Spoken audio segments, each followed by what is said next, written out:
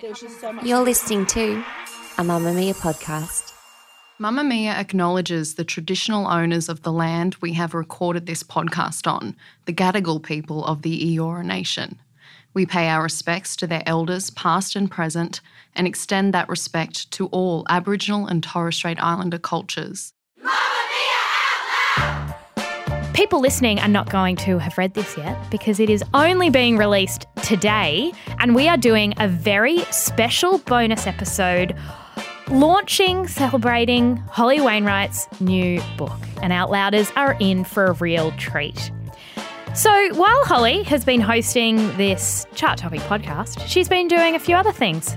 She's been raising children, managing a team, blah, blah, blah. It's not what we're here to discuss. Not particularly interesting.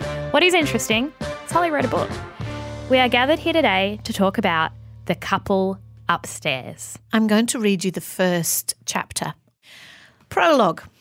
January. Mel. Mel didn't believe in ghosts, but there was one living upstairs. Tonight she heard his bare feet stepping across her ceiling, heard his distinctive ghost voice falling through his open window into hers, heard him ghost singing, heard him having ghost sex. In the evenings, while she was likely sitting on her couch, a squirming child between her knees, a knit comb in her hand, an overwrought talent show blaring on the television, she could sense Ghost Man upstairs. He was strumming the guitar. He was playing chess with his girlfriend. They were talking, always. When Mel was in her kitchen, making Eddie's bland brown pasta sauce, the ghost was upstairs frying aromatic chilies and garlic, flicking off bottle tops, pulling corks, clinking glasses. On summer nights like tonight, the windows were always open. It made the barriers between the 6 different households in Mel's sturdy Art Deco block particularly porous. They were all floating in and out of each other's orbits. "Are they dancing again, Mum?" asked Ava, lying in Mel's big bed, sheets kicked away, sweating in the heat, both of them tormented by the infuriating whine of a lazy mozzie and the rhythmic gasps drifting down from the upstairs window. "Go back to your own bed, darling," Mel whispered to her girl. "I won't be able to sleep there either," moaned Ava. "It's hot and noisy in there with Eddie too." "I'll turn the fan up." Mel swung her legs out of bed. "Come on." Ava looked like she was heading for the door, but then abruptly turned and fell, face first, onto Mel's bed, a dead weight. Mel's exhaustion irritation surged. "Ava, bed, or you won't be seeing a screen tomorrow." It was the kind of negotiation Mel knew the ghost wasn't having. The ghost and Laurie, the young woman who shared his home, didn't have to do anything they didn't want to do. Fan on, fan off. Sleep, don't sleep.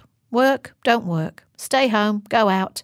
They didn't even seem to think the ever-shifting rules that told everyone else where to stand and who to touch had anything to do with them. They certainly weren't having their nights co-opted by a sensitive tween whose primary motivation was wheedling permission for more YouTube time. Mel knew this because the woman upstairs had earlier been downstairs in Mel's apartment. Laurie had become her regular babysitter this summer, as Mel had navigated school holidays and work and single parenthood all in one big, fresh mess. That morning, Laurie had walked into a low-level war sparked by denied requests for ice cream. "You know a wonderful thing about being a grown-up?" she'd said to Ava and Eddie, squatting to their level in her terry-toweling playsuit and her bare, tanned feet. It was exactly what Mel might have worn when she was her children's age, rather than the mini-adult ensembles Ava and Eddie wore, skinny jeans and camo shorts and tiny T-shirts bearing 90s band logos. "When you're a grown-up, you can eat ice cream whenever you want," Laurie said, "as much as you want, for as long as you want."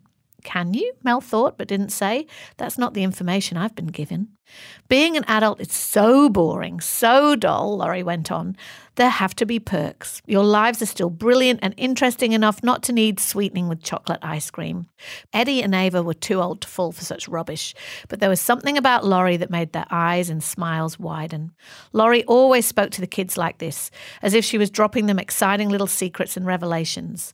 To the children, she was lightness and sparkle, a regular Mary Poppins, if Mary Poppins was a 21-year-old backpacker from Southern England, which, let's face it, was a much more likely scenario these days. Laurie had straightened up, pushed her heavy fringe out of her face and looked at Mel. "So where are you off to, Mum?" Mel tried not to flinch. Despite their talks over hot and cold drinks, despite the porous walls, despite everything Laurie had shared with Mel about the ghost, Mel was still a mum, before anything else. Work, she said. I'm going into the office to finish something. Kids, Mum's going into the office. Laurie pulled at handfuls of her hair theatrically. There are so many more exciting places to go, right? Mel's children shrugged. They didn't much care where Mum went if she wasn't with them. Even this past year, when their worlds had changed beyond recognition between their dad moving out and the virus moving in, they were mostly focused on their immediate needs. Mel suspected that when she set foot outside the house, she ceased to exist for them. But Mel had pushed the ball of irritation back down into her chest and picked up her laptop bag. Feed them whatever you can find in the fridge. We're low on supplies, she'd said. At the front door, Mel had stopped and turned quickly. Oh, and don't take them upstairs, okay? Laurie had looked up from the kids who were already pulling down the hallway towards the lounge room and then Nintendo.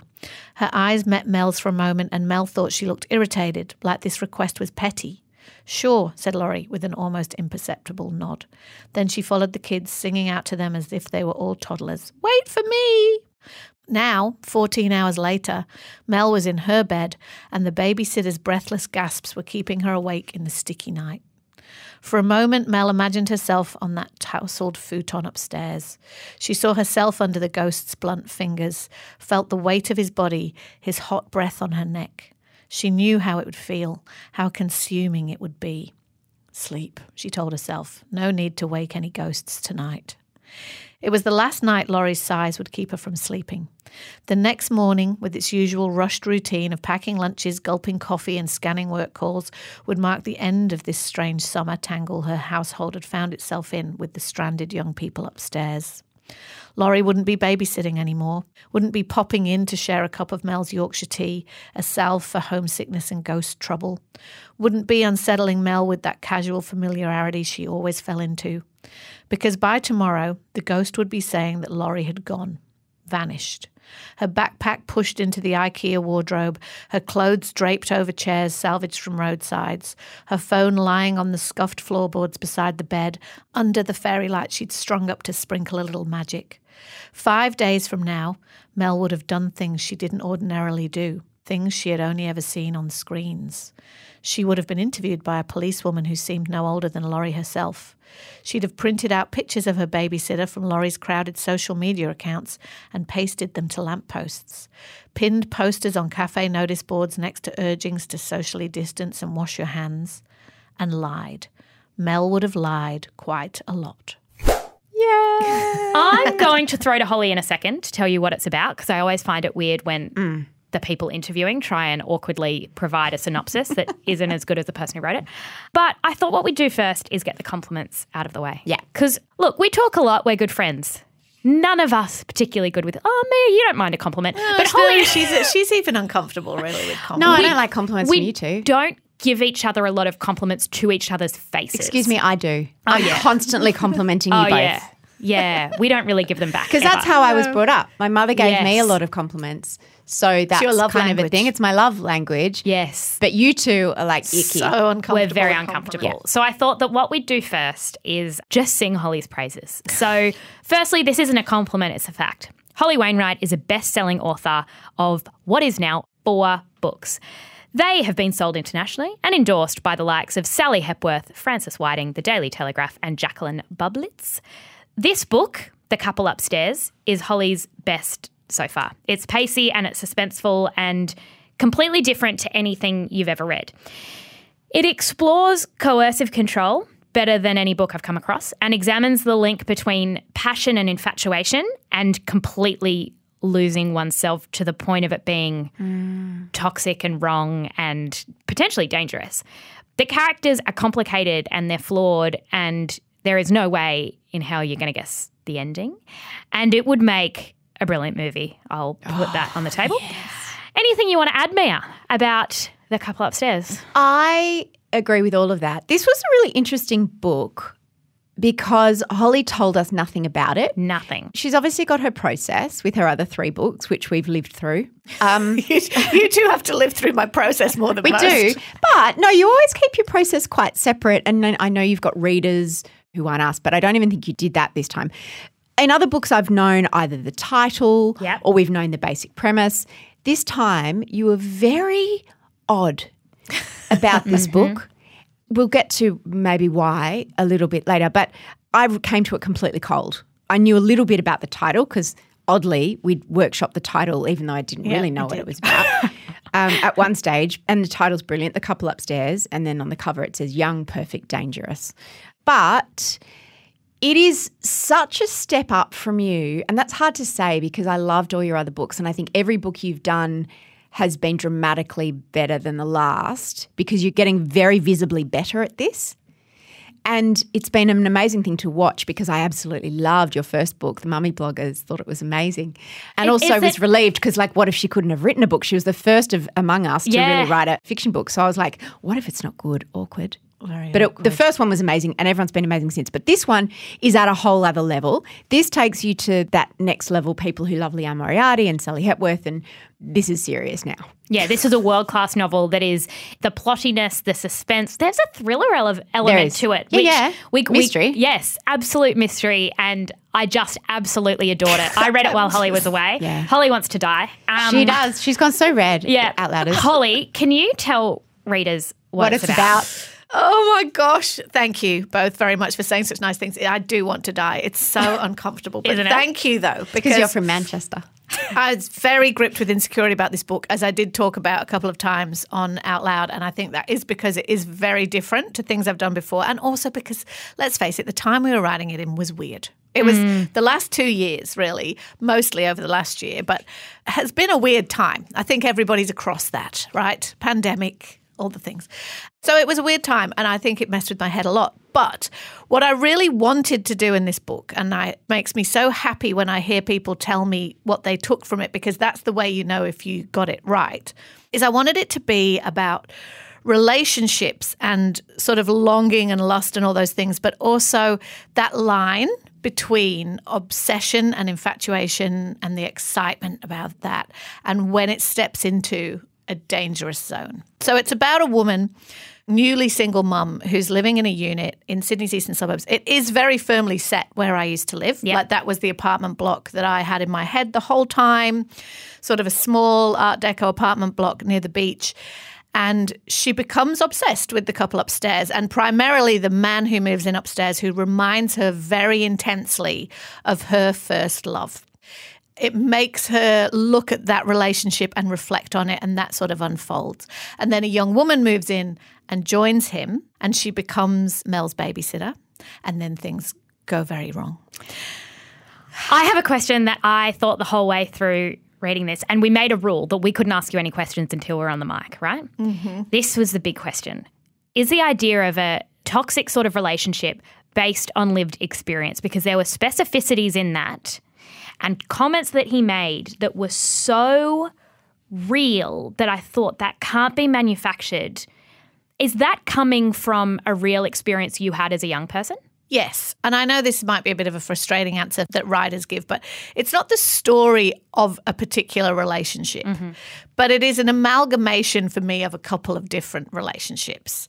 I have definitely been Laurie, who's the young person who is traveling and trying to figure out who she is and all these things, completely obsessed and consumed by a relationship that is very passionate with somebody who probably isn't the best for you. And I have also been in sort of borderline abusive relationships.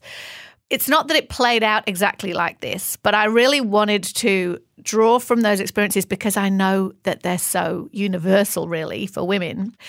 And also play with the complexity of it, that Mel is looking back at her relationship that was like that, and not all her feelings about it are negative. You know, some of them have really informed the way that she looks at love and sex and life in a good way. She thinks fondly of him in lots of ways and all of those things. But ultimately, it was the relationship that she knew she had to get away from. Those are definitely experiences I've had, but it isn't like one linear story that like, yes, I dated that guy and this is what happened. It's so funny that we were talking about the word toxic last week and how everything's toxic. Relationships can be really toxic. I can really identify with that idea that it can just be two people at a period of time in their life. And what else I loved about this was not just the exploration of when does a relationship become toxic and what does that mean, but also just the shifting power balance in a relationship, how you can start with one person having more power and then it can shift. Were you afraid to explore that because there is a narrative that is very true in a lot of cases, which is perpetrator-victim, right? You looked at a bit of grey area here in terms of how being an insecure young person, I related with this a lot in my 20s. I haven't been able to put words around it, I think in a way that your book could, that you bring things to relationships that make you particularly vulnerable. It doesn't mean that the person who manipulates you ought to do that. Were you afraid to explore that? It's really nuanced. Yes. Jessie and I have talked about this a little bit, but one of the things you have to do if you're going to write boldly, without wanting to sound like a dickhead, is you have to shut off the sort of Twitter voice. If you write anything, and this is true of like the work we do also writing for Mamamia, if you write everything with a perception of the criticism it's going to receive or the people it might upset, you paralyze yourself and you can't do it. Mm-hmm. Now, that doesn't mean that you shouldn't obviously be mindful about not wanting to trample all over people's lived experience and so on, but because this is contentious territory to a point, and if I just kept thinking about what people would say about it, I couldn't have written it. So that was another reason why it had to be a really private experience in a way. All of the books I've written, and they've been very different, I think, and it makes me very happy to hear that you think I'm getting better at it, Mia, because obviously that's my ambition, is to get better and get better.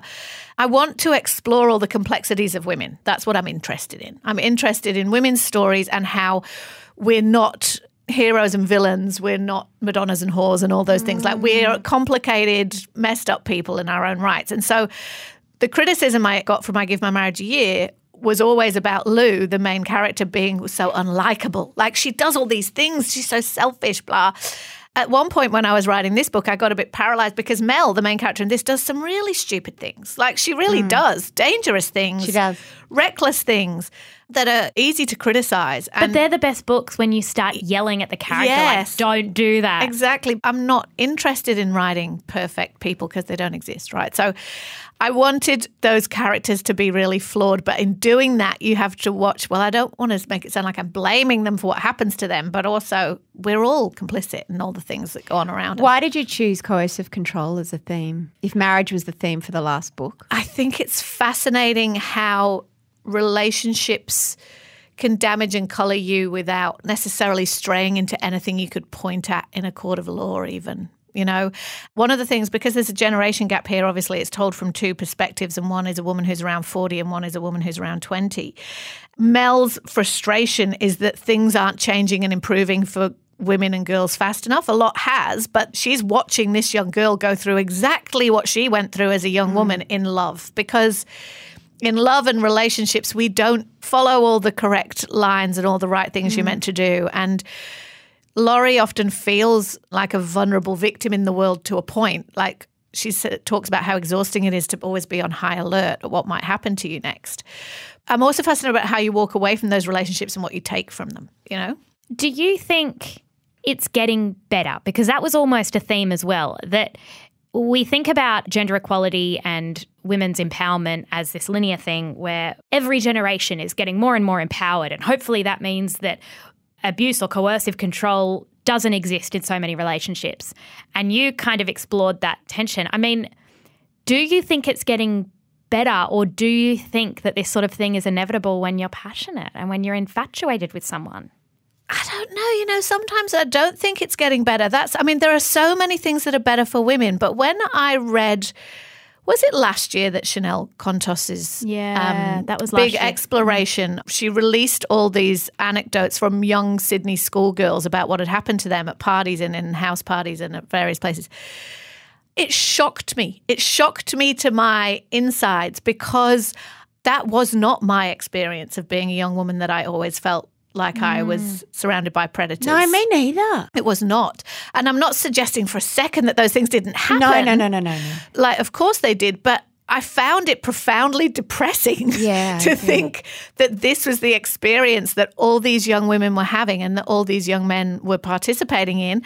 And then what I also wanted to explore, and it's at the end, and obviously we're not giving away any spoilers, is what you do with it, right?